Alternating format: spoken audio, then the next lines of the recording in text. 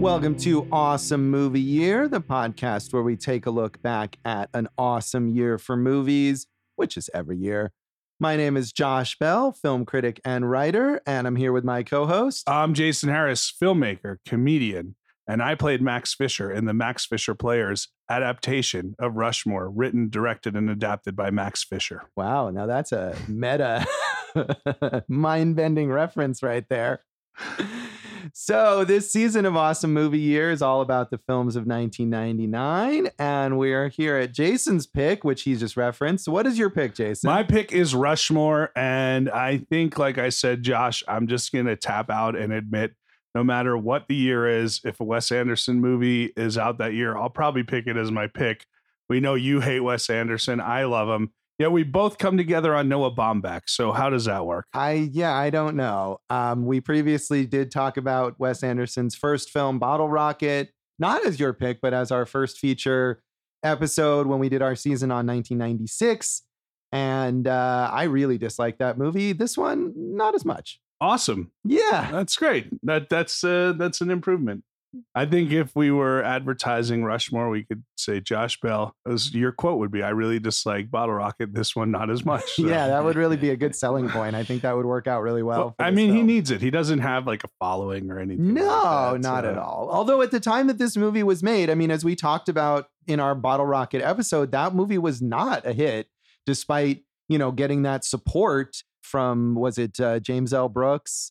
And right. He was kind of a festival darling, Wes Anderson, with his short film, and got this chance to make this big, not big, but bigger feature debut that didn't really do very well. And so he wasn't like Wes Anderson yet at this point. This was just, he's a small filmmaker and here's his next film on a slightly larger scale. Yeah, but he had already been making fans. Obviously, like, you don't get Bill Murray if you're not, kind of don't have some type of reputation.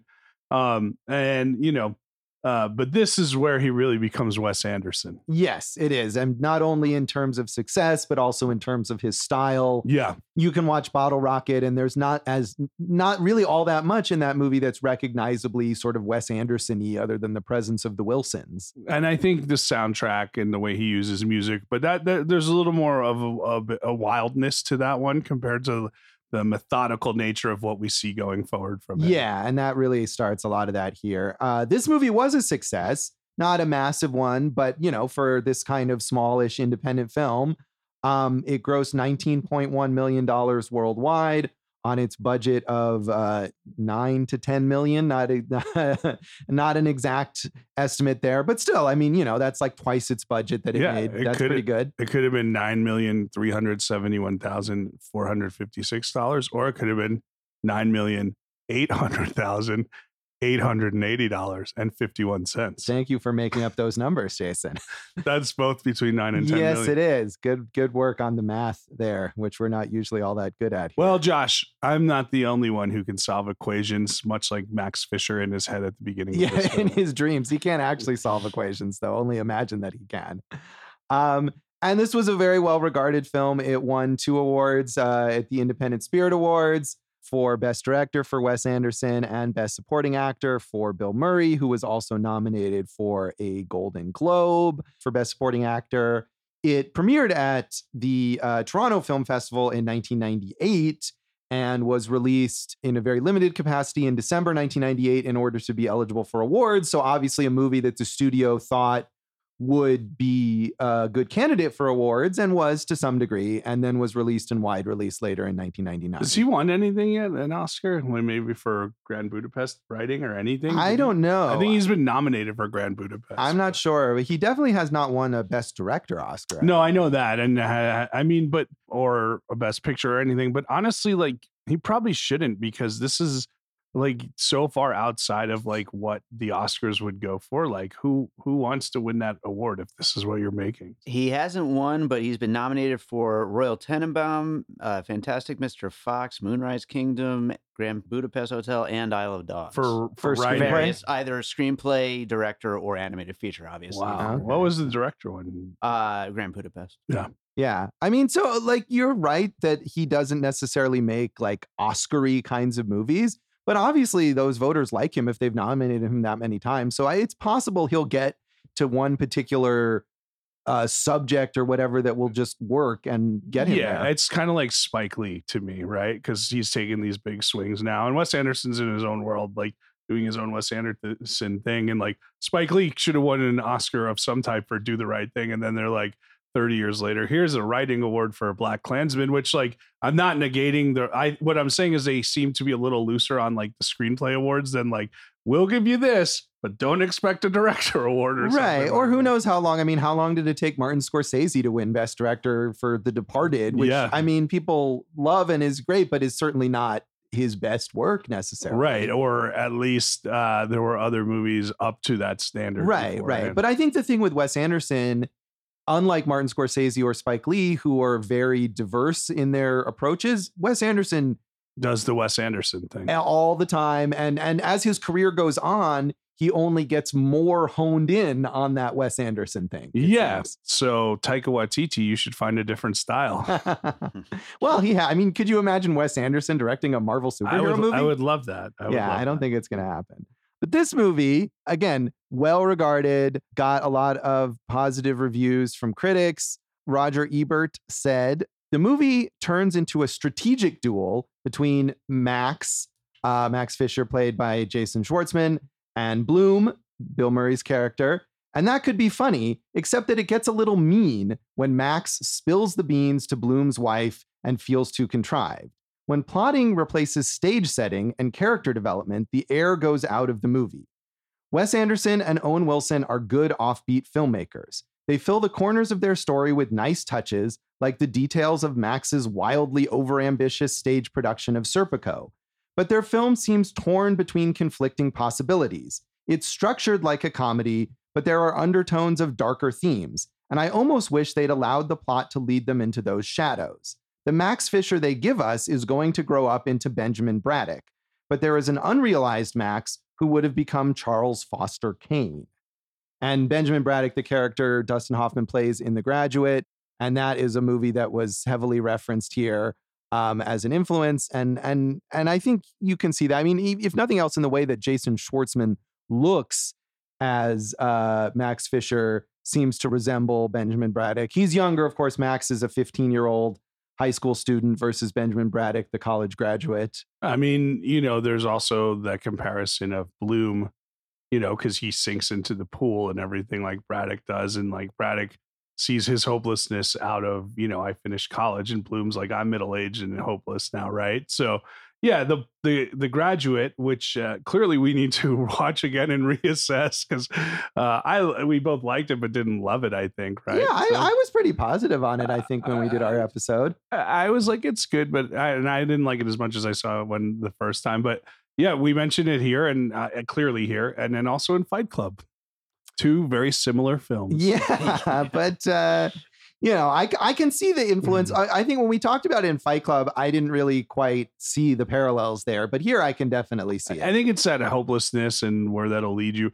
But also, like, I want to disagree with Ebert here on this whole idea of like, oh, well, it was too comedic and it should have been darker type thing. Like, this is like Wes Anderson is so blunt and unforgiving with like, he doesn't really care, like, if the characters are likable or what might happen to him, right? That's how it feels anyway. I don't think it needed to be darker than this. Yeah, I don't know. It's weird to me too. And again, I don't really like this movie that much, but the idea that not only does Ebert here reference it as a comedy, but it's been on lists of like the greatest comedies, and it was, named the best comedy of the year by some organizations. And like, to me, this movie is not funny at all, but not in a sense of like it fails to be funny, but it didn't seem to me like it was trying to be funny. And maybe that's just I'm not on Wes Anderson's wavelength, as we've established, but I don't find anything about this movie humorous.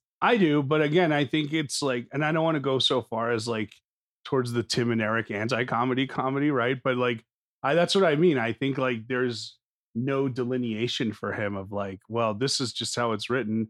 And it is funny, but it's funny because we're playing it so seriously. Right. And maybe that's what it is. It's this kind of deadpan sense that to me, I mean, even though I really enjoy a lot of deadpan, dry humor, but that to me just never works from Wes Anderson. Okay, I'm going to bring up a moment in this movie that I thought was so hilarious and maybe wasn't as deadpan-y as when Herman Bloom goes to is Olivia Williams, what's her name? Yeah, Miss Cross, the teacher that both Max and Herman are in love with. And he goes to deliver a message to her from Max, and they have a little conversation, and the conversation ends, and she turns back to her class, and he sprints away.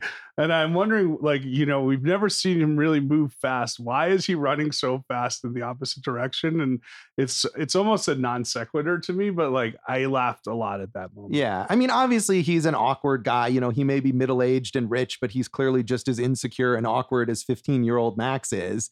And so that's maybe his kind of response to, oh, I just talked to a pretty woman. That I'm excited about. Yeah. Right. And now I can't handle it and I have to run away. So Janet Maslin in the New York Times was more effusive than Ebert was. She said, while the film embroils Max and the mogul, that's Bloom, in pursuit of the same beautiful teacher played by Olivia Williams, it's a particular treat for its skewed, hilarious memories of a cutthroat boyhood. Bespectacled Max, who's as much of a sight gag for the wide-angle lens as he is a flesh and blood character, starts off on top of the Rushmore world and experiences a wonderfully welcome comeuppance. He's meant to be mellowing along the way, but Rushmore wouldn't dare turn sentimental about that. As directed by Mr. Anderson and written by him with Owen Wilson, his partner on Bottle Rocket, which Rushmore far surpasses, it's too smart to be maudlin. And I mean, I think that's true in the sense that this isn't a sentimental film. And not that I want it to be sentimental, but one of the things about Anderson that's a common criticism and that I feel is that his films are such these like clockwork constructions that they never feel like they have genuine emotion or human beings in them. Did you feel that in this one? Not to necessarily to the degree of some of his later films, but a bit. I never felt emotionally invested in any of these characters or what might happen to them. I definitely feel like the moments were earned and the ending like gets me. And it's a classic Wes Anderson ending with its like, you know, one shot where you're seeing, you know, the character, pretty much all the characters in this one in a carefully constructed shot. And you have, you know, the faces behind there singing, you know, ooh la la. And I mean, it just feels like that's the forerunner to what we see in the future. But I felt like everything was earned. And I don't agree with like all the moments or behaviors of the character, even from a motivational standpoint.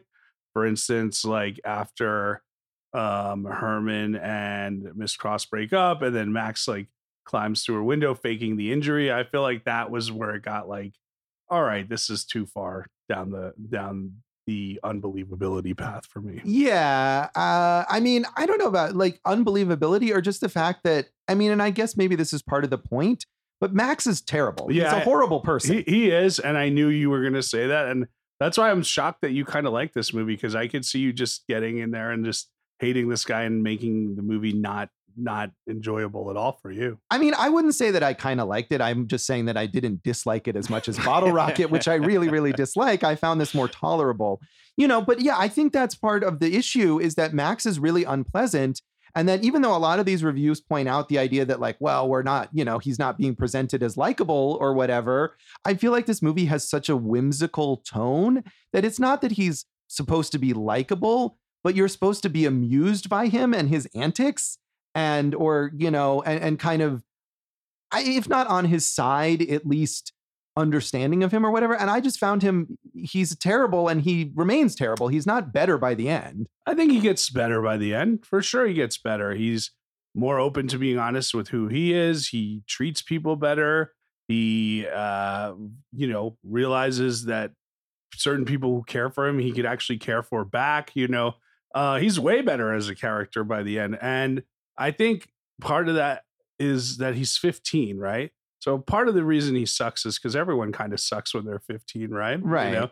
And he does have this like ultra youthful confidence about him at the beginning, and he's in his own bubble that gets burst, and it has to take him all the way down for him to be built back up. Like I said, I think it's earned in this one.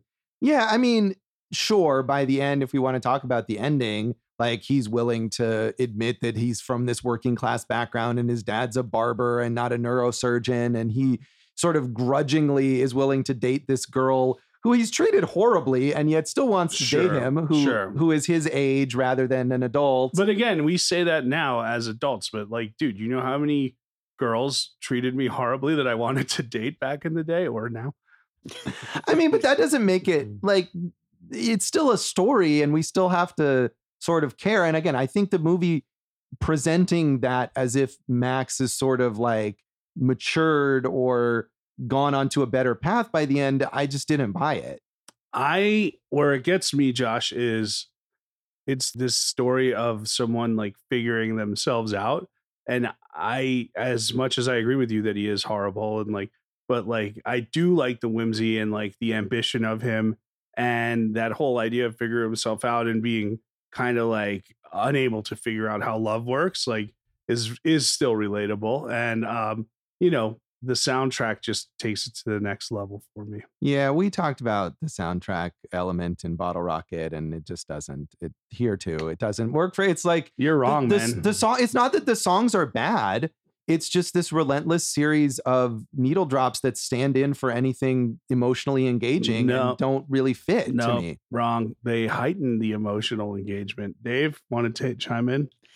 Well, I lean more towards Jason on this one, but at the same time, I do think that some of the things that people don't like about Wes Anderson are really amped up in this. And I think that those needle drops are a part of that. I could see how it would be off-putting for some people. It's not that it's off-putting. I just feel like it's ineffective and it's just relentless too. But for a more positive take, Lisa Schwartzbaum in Entertainment Weekly loved this movie. She said, Anderson, who wrote Rushmore with Owen Wilson, as he did his previous oddball gem, 1996's Bottle Rocket, is blessed with a vivid sense of humor and an artistic integrity unlike those of any other American filmmaker working today. Although there's something essentially hilarious about self-serious blue-blazered Max, and for that matter, something unnervingly funny about Bloom's clinical unhappiness, the filmmaker treats eccentricity with the dignity such individualism deserves. No winking, no snickering, no egotistical elbow nudges to even like the boy. And I don't know if dignity is the right word for how the approach in this film, Jason. What word would you use?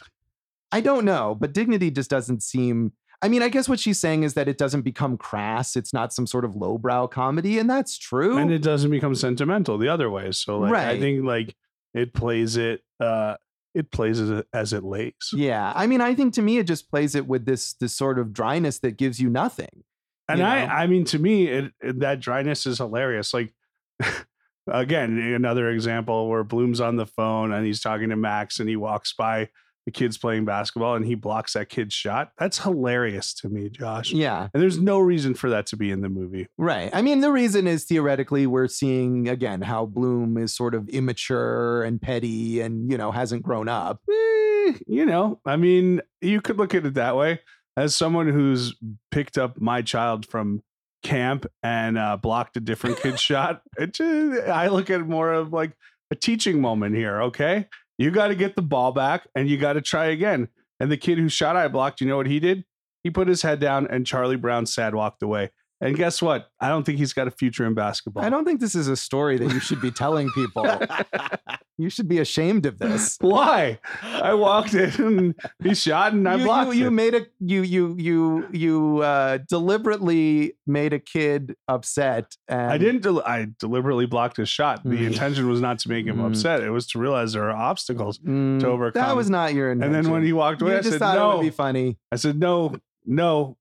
Come on, get the ball and try again. No, you know how much it was funny. You know how much I hate children, and even I'm like, this was the wrong thing for you to do in this moment. Well, Josh, you're not going to get any better playing against people who are worse than you. So instead, you should play an adult who is like much taller and bigger, and he had all day to play the other kids. All right, well, let's move on from this. Okay. I assume since you love this movie, did you see this when it first came out? Yeah, I saw it with a girl I was dating in college, and we're not going to get into a Josh Bell type story here, but I remember we both really, really like loved it, and I was like, yeah, this could work out. And then it didn't work out. That was on me. That one's my fault, guys. But Yeah, I love this movie. I think it might have been like when it came out, like one of my favorite movies ever, like immediately, and to the point where I wouldn't watch it again because it was like a perfect memory. And Josh, I also remember another friend and I, we used to joke around about having the Rushmore test, where like you would take a date and see Rushmore, and then if your date didn't like it, that's not someone you should be dating. I guess we're not going to date then. Well, that's the end of that 20-year pursuit. I also saw this in college, although not in the theater. And, because my experience was I had seen Bottle Rocket on your recommendation. Yeah, I hold strong on that. I know that you do, but I had disliked that so much and had been, recommended it because you were not the only one, certainly, who thought it was great. I think when Rushmore came out and people were talking about how great it was, I thought, I'm not going to like this. And I had a friend in college who just really loved it. And at one point, I don't know why exactly, but we're hanging out and it's like, let's watch Rushmore. And he'd already seen it and wanted me to watch it. And so we watched it. And I wasn't crazy about it, but I didn't hate it. Did you punch him? No, I did not punch him. All right. It was, it was a perfectly pleasant time. Well, that's good. Yeah, I don't remember having that sort of strong reaction like with Bottle Rocket of Jason, what have you done? Why did you put me through this? But I just kind of came away from it like, it wasn't for me. To me, when we talk about like Clerks, Swingers, like those movies, and those are like the movies that made me want to be a filmmaker. If I was a few years younger, this would have been the movie that would have made me want to be a filmmaker. And I'm sure that was the case for a lot of people who saw it. Clearly, because so many people have ripped off his style. Yes. So, Dave, did you see this when it first came out? I did. I saw it in the theater with my parents. Did your parents like it?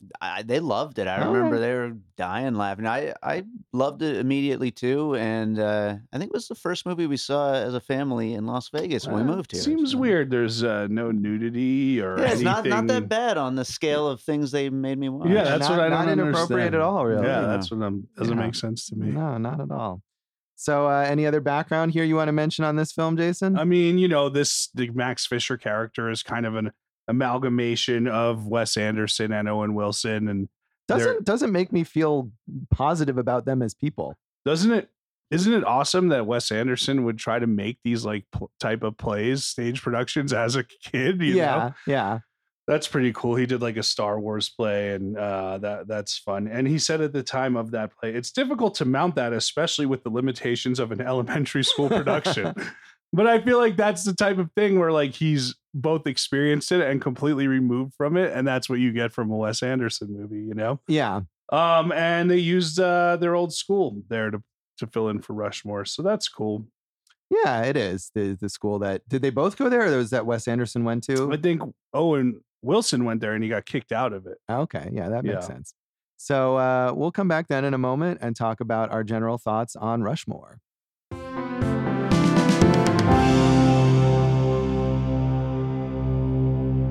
Welcome back to Awesome Movie Year. In this episode of our season on the films of 1999, we're talking about Jason's pick, Rushmore.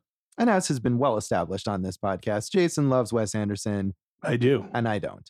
I do love Wes Anderson. And like I said, this was one I hadn't rewatched as opposed to like Tenenbaums, which I rewatched a billion times. But yeah, no, I mean, this still holds up. I don't know. I haven't made a letterboxed list where you can follow me at Go for Jason of the Wes Anderson movies in order. But since I'll rewatch all of them, I probably will get there. So would you put this at the top, you think? No, I don't think so. I think first watch all the way through Tenenbaums was probably my favorite. But I do have to, and Moonrise Kingdom were the two that like just broke out for me. This was, but I actually like this one less this time than when I first saw it. I think there's two reasons for that. One, it was just such like epiphany in my head. Like, whoa, this hits every level of style and music and this and that. And like, it was hilarious to me. And so, you lose a little of that. And then two, I agree with you that Max Fisher is just incredibly unlikable, and you lose a little there too. Yeah, I that to me was the thing. And I don't remember what I thought specifically about that when I first saw it, and I haven't seen it since that time in college in 99 or 2000 or whatever it was. But that was what struck me this whole time, is just how awful Max is. It's weird that like did you find when you were researching the criticisms of this film, like no one seemed to be like, hey, that Max, he really sucks. They were like, yeah, that Max, he's ambitious, huh? Well, no, I think it's actually, that was kind of what I thought, that like, oh, nobody seemed to comment on that. But I think there were some comments, and the idea that Max is unlikable, but the way he's presented is an entertaining, And so much like my brother Max. Oh, I'm sure he's going to appreciate hearing that. So I think there was some of that, but it was rarely, if ever, brought up as a criticism. It was in a way a positive, like, oh, it took this character that's kind of, unpleasant or would be unpleasant and presented him in a way that we find very entertaining. Yeah, it's weird to me because it is entertaining, like that montage at the beginning that, of course, the studio wanted to cut because they were like, do we need this? We don't understand how to make movies awesome. Where it's like showing him, and with the Rushmore racers and the fencing team and all that cool, iconic stuff that we've seen in really 100 commercials since then, right? And you're like, you kind of get into it right away with him. And but so on the one hand, I do like him from that ambitious standpoint. I like that he's got his own like kind of assistant, Dirk Calloway, slave, perhaps. I went with person he treats terribly throughout the film. He does, So I can't deny that, right? So that's what I mean. Like, but yeah, like with that part where they say that it gets mean, like between him and Bloom, like that's probably some of my favorite stuff in the movie. Yeah, I don't know. I found that really, because I feel like that sequence where, so he and Bloom have now fully established that they are both in love with Miss Cross, the teacher played by Olivia Williams. And so they're now having this war between them or something. And it's really nasty. The scene where Max gets arrested, I was like, yeah, Max should be in jail. He should. And he went to jail. So what's for the like problem? A minute, I mean, one of the things he does is he cuts Herman's brakes, which could theoretically have killed him. Yeah, I think you might have not done that. The thing that didn't make sense to me in that sequence, Josh, was he tells Mrs. Bloom about the affair. But when we see the kid's birthday party, right, it looks like she's already having an affair of her own. Like she's feeding cake to another adult male while Herman's off in the distance, doing his own thing. So it looks like she's already, that marriage is already over to me. Well, right. And that may be true. And I think that is deliberate because Bloom, I think, is meant to be less unlikable than Max. And so the fact that he starts having this relationship with Miss Cross, and unlike Max, he actually succeeds in getting her. But he's married. I think we need to see that his marriage is essentially over or is a sham or whatever, so that he is less unlikable as a guy. He's this rich dude having an affair, even though I feel like it doesn't entirely succeed at making that convincing. Well, this is what I mean. It's like, one, if she's already having an affair, right, and we assume their marriage is over, then when he tells her that, hey, Herman's having an affair, you wouldn't think like, okay, well, I'm going to kick him out of the house. Now my marriage is over. If like she's already acting the same way. Well, we don't know. I mean, we see that one brief glimpse of her maybe just flirting with that guy. Who knows what she's actually doing? And we're looking at it in a way from Herman's perspective. I do want to talk about this sequence because like where they're pranking each other and it keeps escalating. That song, A Quick One While He's Away by The Who, You Are Forgiven. Dave, you want to sing a little? No, thank you. Like that to me is one of like the most rapturous sequences in film that I've ever seen. I love that sequence. I love the way the song's used against it. It's not a well-known Who song. I think they had to like pick it out of like a performance from, one of the like Rolling Circus documentaries of the 70s or something. And like, I just love the usage of that. I love the shot selection, the slow motion, the way he does that is like one of my favorite montage sequences ever in movies.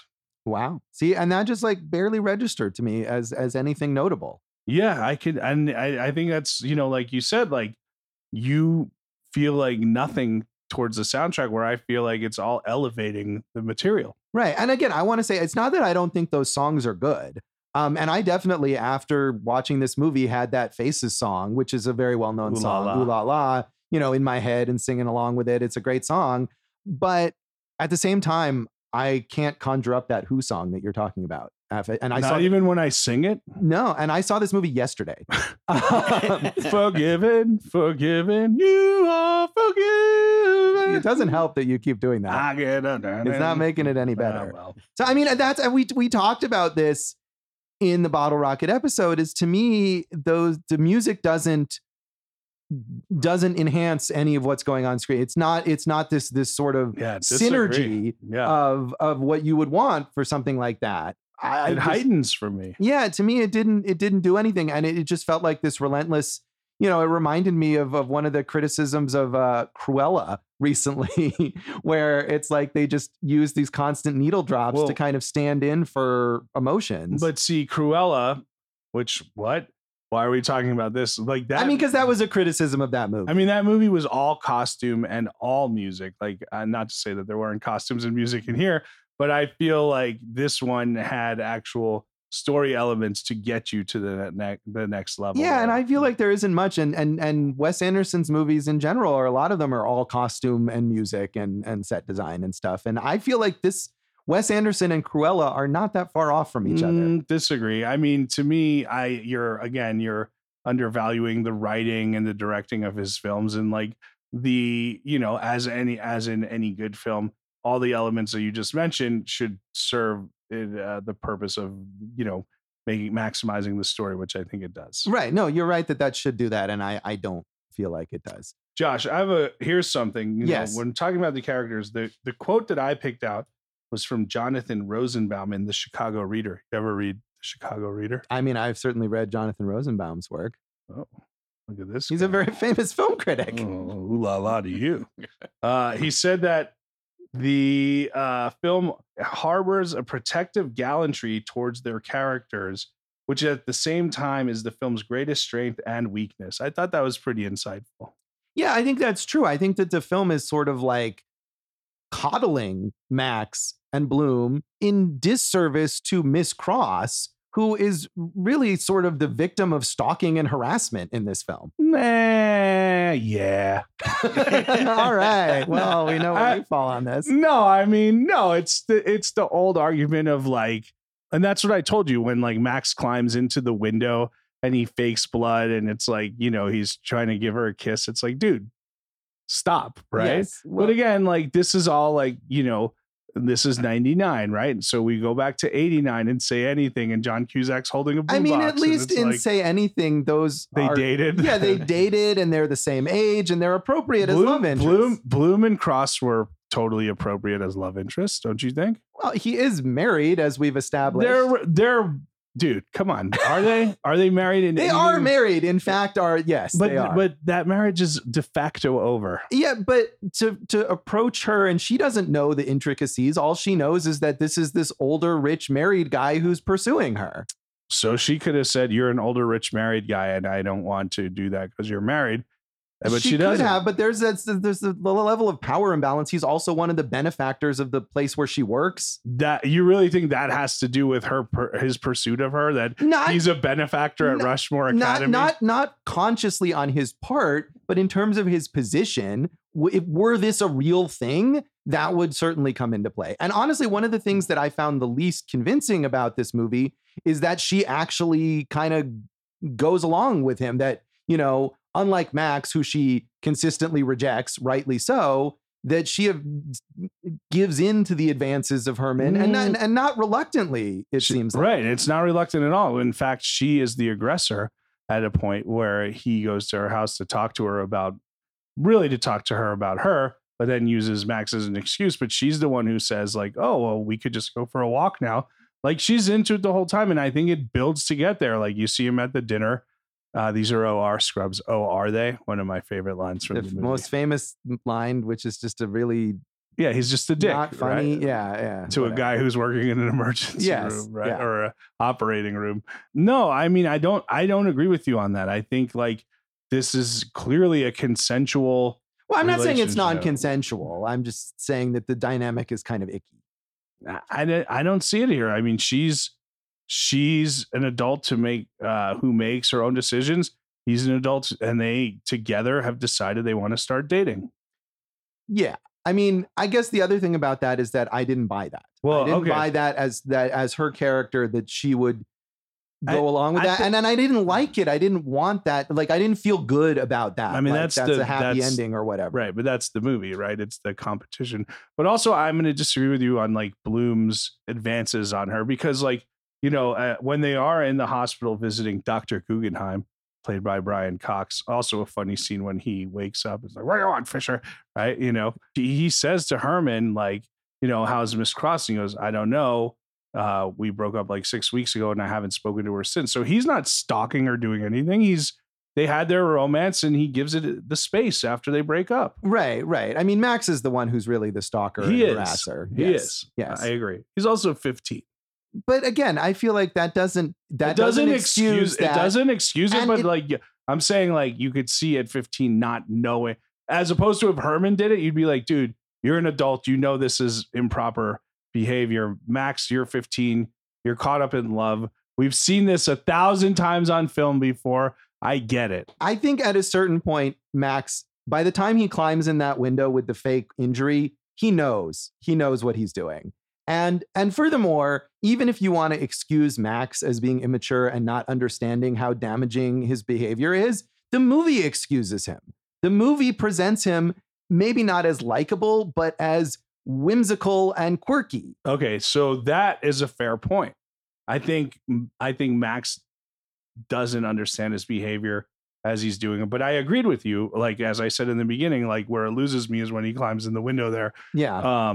But yeah, I mean, and also like there's no reason for Dirk Calloway to forgive him either. No, poor Dirk really is so really mistreated. I mean, Max mistreats nearly everyone, even his father, played by Seymour Cassel, who is so kind and understanding. And, you know, he's just like embarrassed of the guy and lies to him because he doesn't want him to come to dinner. And, Yeah. and really, like, he deserves better, that guy. I love Seymour Cassel in general. I think Yeah. he's just a great actor and everything. But, you know, Dirk has that line where he spits on Herman Bloom's car. And he goes, "With friends like you, who needs friends?" And he should be saying that about Max. Really. He should. I mean, and eventually he does get to the point where he is angry at Max and, you know, ends their friendship because Max has only been his friend in order to get with his mom, another inappropriate situation that we see briefly there. Well, he has a type. Yeah, clearly he does. And Connie Nielsen, who plays the mom, and Olivia Williams actually look very, very, they could play sisters. But Josh, you're again negating the fact that like Max doesn't apologize to Dirk. Dirk comes to get the haircut, gives him a gift, and kind of sets up like, "Oh, you should go visit Dr. Guggenheim," you know, knowing that Bloom will be there, right? So Dirk is the one who like sets all that in motion and everything. Right. And Max doesn't apologize to Dirk, and yet Dirk forgives him anyway. That's what I'm And saying. Yeah, no, you're right. And but to me, that points to, again, the idea that Max is not any better by the end of the movie. That I don't like him anymore. I don't feel like he's matured in any He way. did apologize eventually.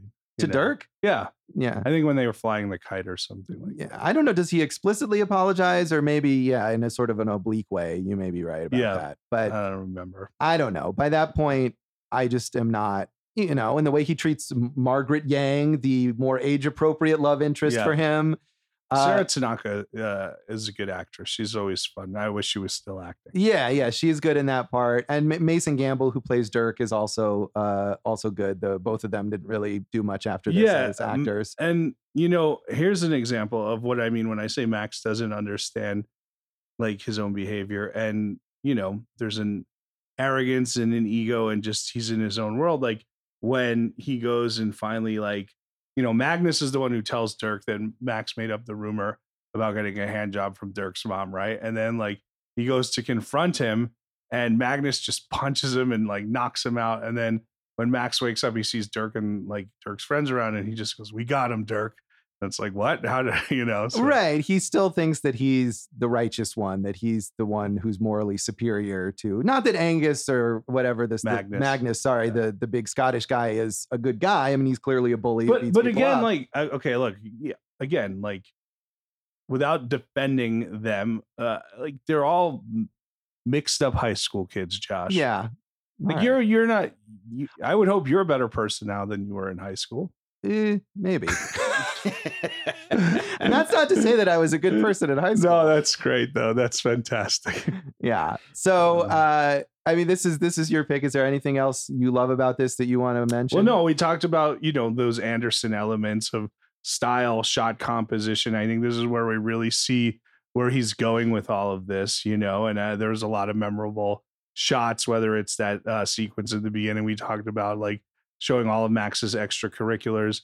The plays are great, and kind of stuff like that. And I love Kumar. One of Kumar's, I mean, he's also in Tenenbaums, but when they cut to him at the end, there's that awesome shot, which to me was, I was surprised you didn't like it, or maybe didn't even reference it, because it reminded me of the shot in Weekend, that long tracking shot, and also like Altman, where like the sound is kind of overlaid on it, and they, telling what everyone thought of the play, and so everyone's giving the reaction of the play, and they get to Kumar, and Andrew Wilson says, "What did you think of the play, Mr. Little Gene?" He goes, "Best play ever, man." That always made me laugh. That didn't I like that. really register with me. So nothing registers with you. No, Josh. apparently not. So, but Dave, you're anything you like about this movie? You're more of a fan than I am too. Yeah, I mean, I don't think it's as funny as a lot of Wes Anderson's other movies, and that's where it kind of like loses me some. And there's certainly some laugh out loud moments. I mean, I really like Bill Murray's kids; they're awful, and some of the other things that Jason already mentioned. But yeah, I mean, generally speaking, though, I think you guys covered everything about this thing. I mean, the plays are fun to watch. Yeah. So should we rate this then? Sure. Out of 5 rumors of a hand job. Oh, yeah, I was going to say like Rushmore pins or something, That's but sure. fine. 5 extracurricular activities. 5 extracurricular activities. That works. It gets 4 for me. And Okay. what's interesting about that is, like I said, when I saw it, it was like one of my, pantheon of movies. And I remember when we did Bottle Rocket on here, I gave Bottle Rocket on this viewing a 4.5. So Bottle Rocket is now ranked ahead it's of Rushmore above this. for me. Wow. Okay. I'm going to give it a 2.5 extracurricular activities. Like I said, I don't hate it, but it just doesn't do anything for me. So Dave? I'm going with 3. No, that's kind of low, I think. I liked it though. All right, fair enough. Well, we'll come back in a moment and talk about the legacy of Rushmore.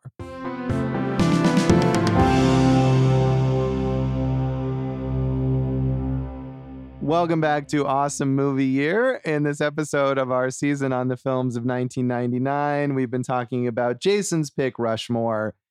And I mean, legacy-wise, we mentioned this as sort of the beginning of the noted Wes Anderson style, far more than Bottle Rocket. You can see a lot of stylistic things here for him in the future. Right. And I think it keeps honing in or homing in. I never get that one right. And, it just keeps building this style upon style. And whether it's set or costume design or music, it all kind of works in this Wes Anderson world that doesn't exist outside of there in Taika Waititi. Yeah, I feel like that's true, that his movies get more and more kind of insular and contained in these little like diorama like structures that, to me is like going further and further in the opposite direction of what I might potentially like about his films, but clearly it's working for him. So yeah, I mean, look, man, it's it would be boring if every filmmaker did the same thing, Josh. But that is what he does, just does the same thing. No, but if every filmmaker did the same thing as each other. Yeah. But he just does the same thing as himself. I think time. he does a very good job of doing Wes Anderson movies. Yeah, he's the best at making Wes Anderson movies. I agree. I think there's enough of a variety within his work of film. I'm going to step up and defend him a little bit here. I mean, he's got his stop motion stuff. He's got stuff that's more character based, that's more ensemble based, and just I think there's a good variety in his work. Well, Dave, and this is as a Wes Anderson fan, we're taking out Isle of Dogs and Fantastic Mr. Fox because those are Well, why would we take them No, out? I why mean, take they're them out? his films just as much as any of his other films. okay, but I'm telling you, but like, would you say that someone's animated hand-drawn film is the same as someone's live-action film? I mean, if it's from the same director, then why would you discount it? I mean, Tim Burton has made animated films, and those are clearly within sort of the continuum of his work. Or we talk about Brad Bird as another director who's made notable animated and live action films. I mean, it's not common for directors to move between those two, but if it happens, like, I don't see why you have to discount it. Okay, we'll put him back in, Dave. Thank you. But even if you want to put it back in, those are ensemble casts Mhm. and go heavily on set music cues and all the Sure. stuff that we've talked about. But I like all that stuff. Yeah. Yeah, I mean, we haven't yet at this point seen his new film, The French Dispatch, which I think will be out by the time this comes out. Woohoo, as they say in Is France. that a French woohoo? Sure. Another thing, of course, that Wes Anderson does is work with a lot of the same actors. I love that. It's like his own company. And yeah, I generally enjoy that when directors do that. This movie was his first time working with both Bill Murray and Jason Schwartzman, but both of them worked with him again and again. Bill Murray has been in every Wes Anderson movie since this, and Jason Schwartzman in most of them. He wasn't in The Royal Tenenbaums or The Life Aquatic. He's also worked as a co-writer with Wes Anderson, I believe, Jason Schwartzman. So clearly they all work very, very well together. Yeah. What's a good story about this is, so, you know, like you said, they had a budget between 9 and 10 million. I don't want to get into specifics. Yeah.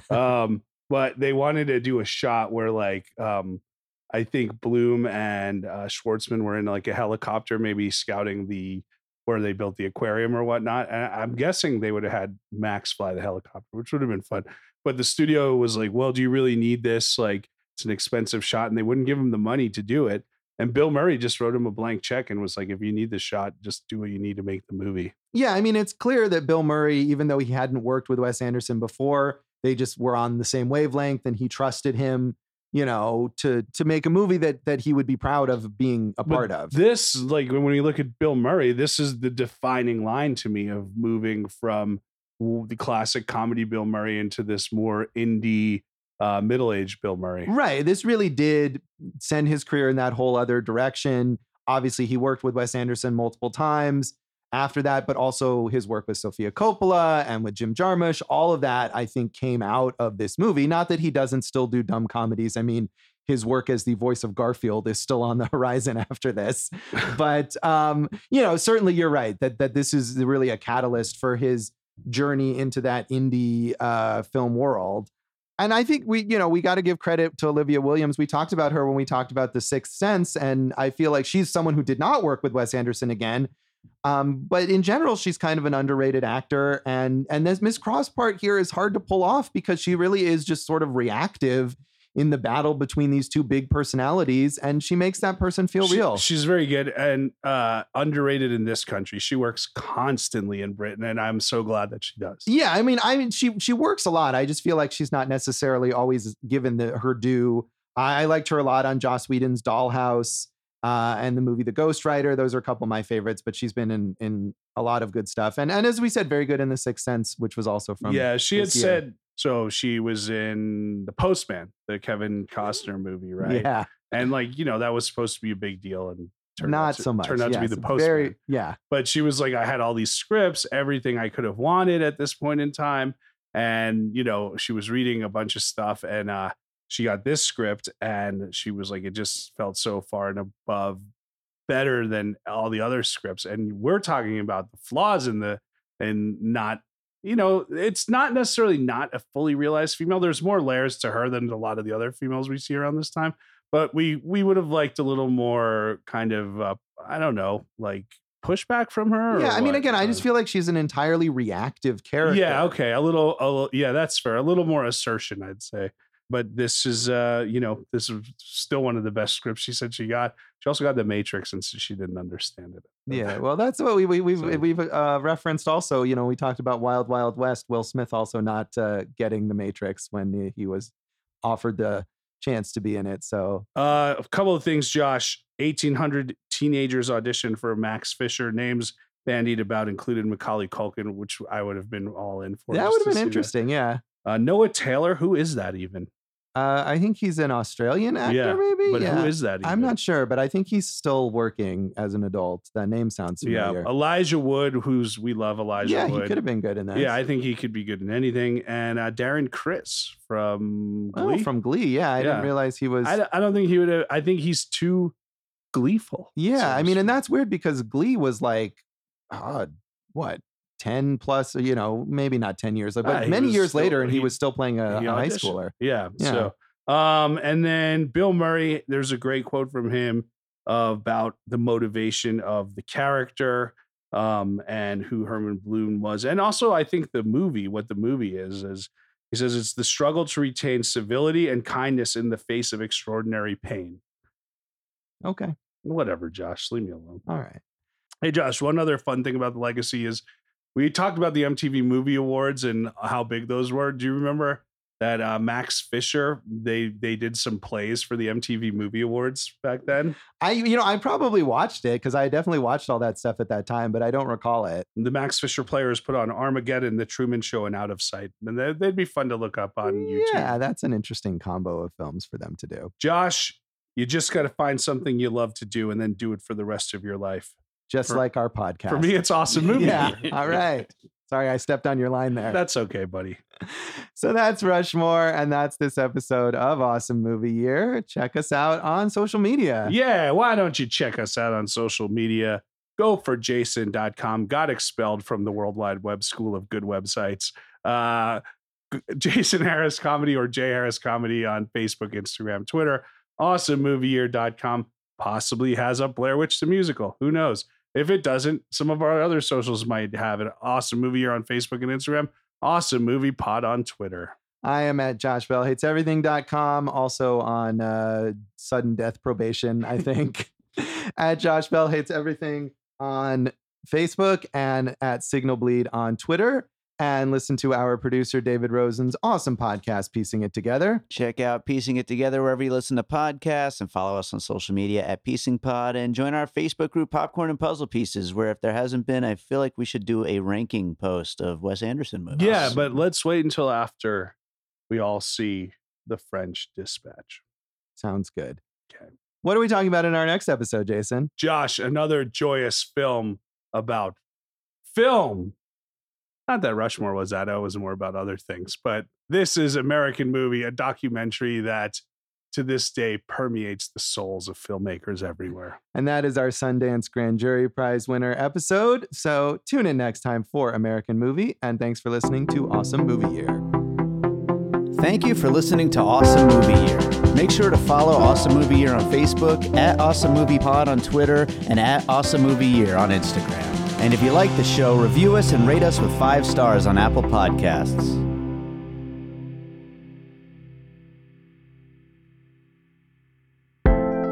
An All Points West production, produced by David Rosen in Las Vegas. What are we talking about in our next episode, Jason? I don't know, Josh. It's it's American Movie, isn't it? Oh shit, I should have looked that up. Let me double check. Yeah.